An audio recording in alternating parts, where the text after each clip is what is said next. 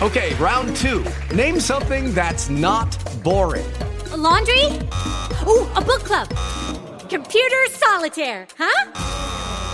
Ah, sorry, we were looking for Chumba Casino. That's right, ChumbaCasino.com has over 100 casino-style games. Join today and play for free for your chance to redeem some serious prizes. ChumbaCasino.com. No purchase necessary. Void where prohibited by law. 18 plus. Terms and conditions apply. See website for details. With the Lucky Land Slots, you can get lucky just about anywhere. This is your captain speaking. We've got clear runway and the weather's fine, but we're just going to circle up here a while and get lucky. No, nothing like that. It's just these cash prizes add up quick. So I suggest you sit back, keep your tray table upright, and start getting lucky. Play for free at LuckyLandSlots.com. Are you feeling lucky? No purchase necessary. Void where prohibited by law. 18 plus terms and conditions apply. See website for details. Do you ever look around and think, wow, the world is a crazy place, and it just seems to get crazier and crazier? Ease your mind and take a break. This is Fuel for the Soul with John Giftah. We're a hub for inspirational Christian sermons, practical keys for Christian living, and Christian discussions and interviews. You'll be inspired to live the life that you were created for. Your host is a top-ranking podcaster, best-selling author, world record holder, aerospace engineer, life coach, evangelist, and founder of John Giftah International. Welcome to Fuel for the Soul with John Giftah.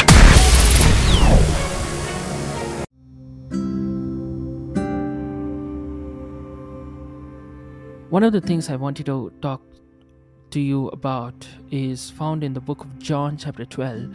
This is an incident that happens right after Jesus raises Lazarus back to life, and in honor of what Jesus has done and the different things, there was a feast that was prepared, a dinner that was prepared for Jesus, and Martha served, and Lazarus was also among those who ate with Jesus. And at this point of time, Mary took 12-ounce jar of an expensive perfume made of an essence of pure nard, and she anointed Jesus' feet with it, wiping his feet with her hair. The house was filled with the fragrance. And look at verse 4. But Judas Iscariot, the disciple who would later betray him, said that perfume was worth a year's wages. It should have been given to the poor instead of, spending so much of money on this perfume on Jesus. And verse 6 is so crucial. He says, not that he cared about the poor, because he was a thief and he was in charge of the disciples' money, and he often stole some for himself. Now, a lot of times the emphasis here is focused on the amount of money that was spent. Like, oh my goodness, Judas Iscariot is talking about the fact that this lady spent such a lot of money on Jesus, and a lot of times the focus is on the amount that was spent, and the criticism comes from the amount that was spent. And even if you look at the same incident recorded in the book of Mark chapter 14, or even in the book of Matthew, there are slight variations in the way it is mentioned, but it's referring to the same incident. But the thing I want you to understand here is this important truth. Here you see that when Mary is anointing Jesus with the perfume, Judas is the one who makes this comment, right? If you look at the other translations, the other books like the accounts of Matthew and Mark, they're not referring to us and telling us who made the comments. It says some of the disciples made the comments, some of those who were there made the comments. But here it specifies that it was Judas. Even if you say, oh, that means it's not just Judas, it could be others also.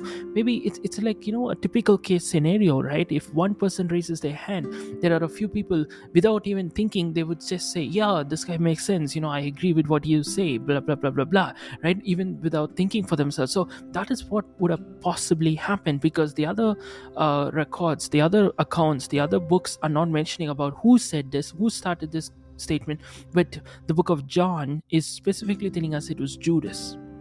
And it also goes on to say that Judas never had a good intention. He was stealing the money.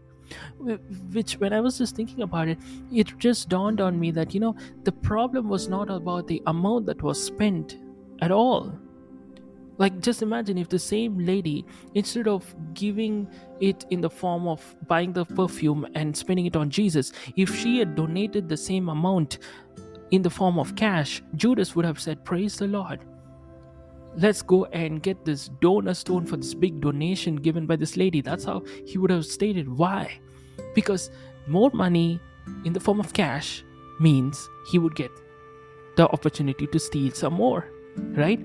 So what you understand here is that the problem that they had, the criticism they had, was not targeted at the amount that was spent by the lady, but by the form in which she presented her offering.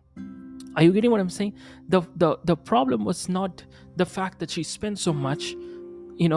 If she had spent so much and given it as an offering in the form of cash, they would have been really happy. This complaint would have never been raised. But because she gave it in the form of perfume, none of these guys could get any benefit from it. Judas could not steal any money. It could not be distributed for other purposes. This was solely as a personal gift from Mary to Jesus. What I want you guys to understand here this evening or this day as you're listening to this is this important truth that the reason why some people target you is because you are having your own personal lingo with the Lord. You have your own personal experience with the Lord. This lady was having a personal encounter with Jesus. She didn't just stick to the protocol. She didn't just stick to the conventional method. She didn't just stick to the typical way of giving an offering. The traditional approach. She did something that was very unique and very personal to her from her heart. One of the things I want to share with you guys is when it comes to your relationship with God, have your own personal lingo to it. You don't have to stick to the conventional, typical, traditional approach that has been handed over to you. Sometimes we just hear people say, this is the only way to do. No. When it comes to your walk with the Lord, you don't have to do what everybody else is doing. It can be just between you and the Lord. How is your walk with God? Because you can do something for the sake of it and not mean it, and it's all a waste. On a typical case scenario, a lot of times when you ask people, what is praise and worship? They think it's just 3 fast songs and 2 slow songs make praise and worship. If you don't mean it, if you don't understand what it is, if it is not an expression from your heart, you're just singing songs. It's not praise and worship. And worship and praise need not be stuck to songs. For me as an individual, for me songs is not the way I can express myself. For me it's more to do with dance. I just love to move around and dance, and I'm not saying I'm like a proper dancer or something, but my way of expression towards the Lord is through dance rather than through songs. So like that, I'm asking you, have your own personal rhythm with the Lord, a personal way of expressing things to the Lord. This lady did not follow the typical method. She followed her own personal lingo before the Lord. And that's what I want to challenge each one of us. One more example, and I want to close in this segment, is that, when it comes to Bible reading, right? A lot of times, typically we hear people say, you need to read the Bible in the morning, right? You need to read the Bible. So when I was much younger, what used to happen was, this was not working out for me. Just take the Bible and read in the morning. I was half sleepy.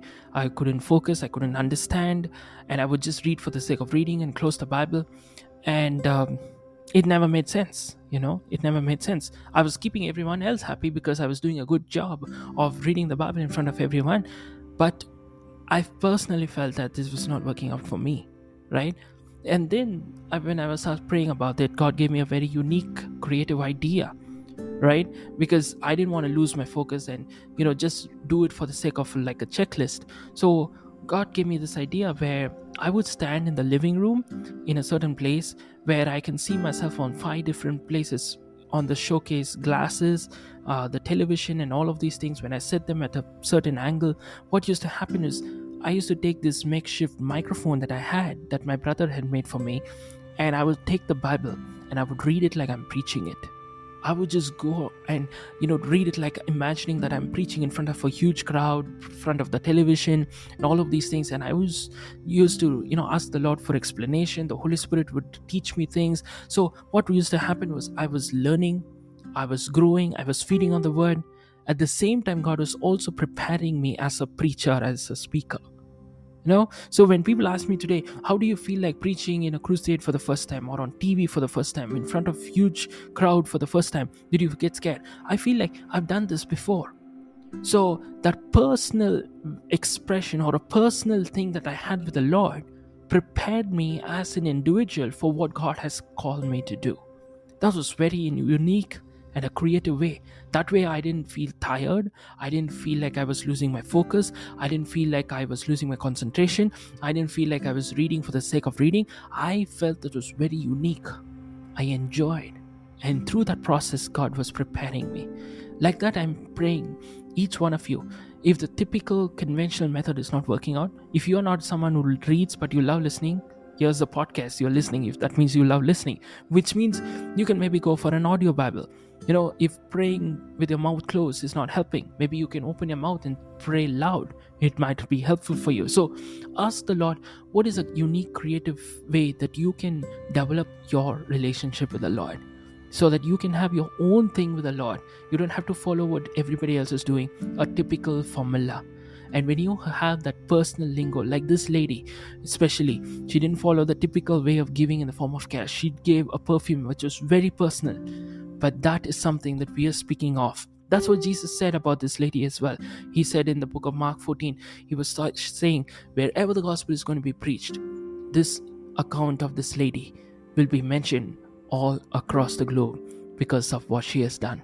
And that is the way where what you do for the Lord on a personal account will get you places that you never even dreamed of. Amen. God bless you.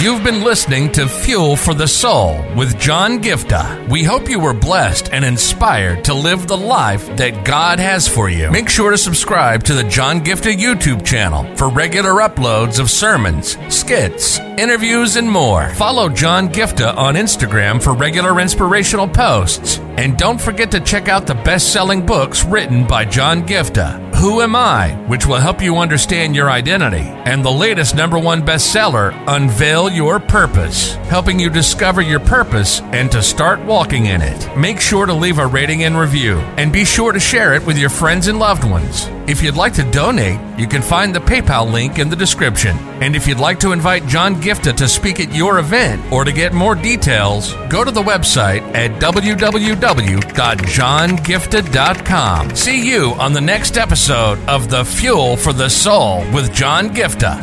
God bless you.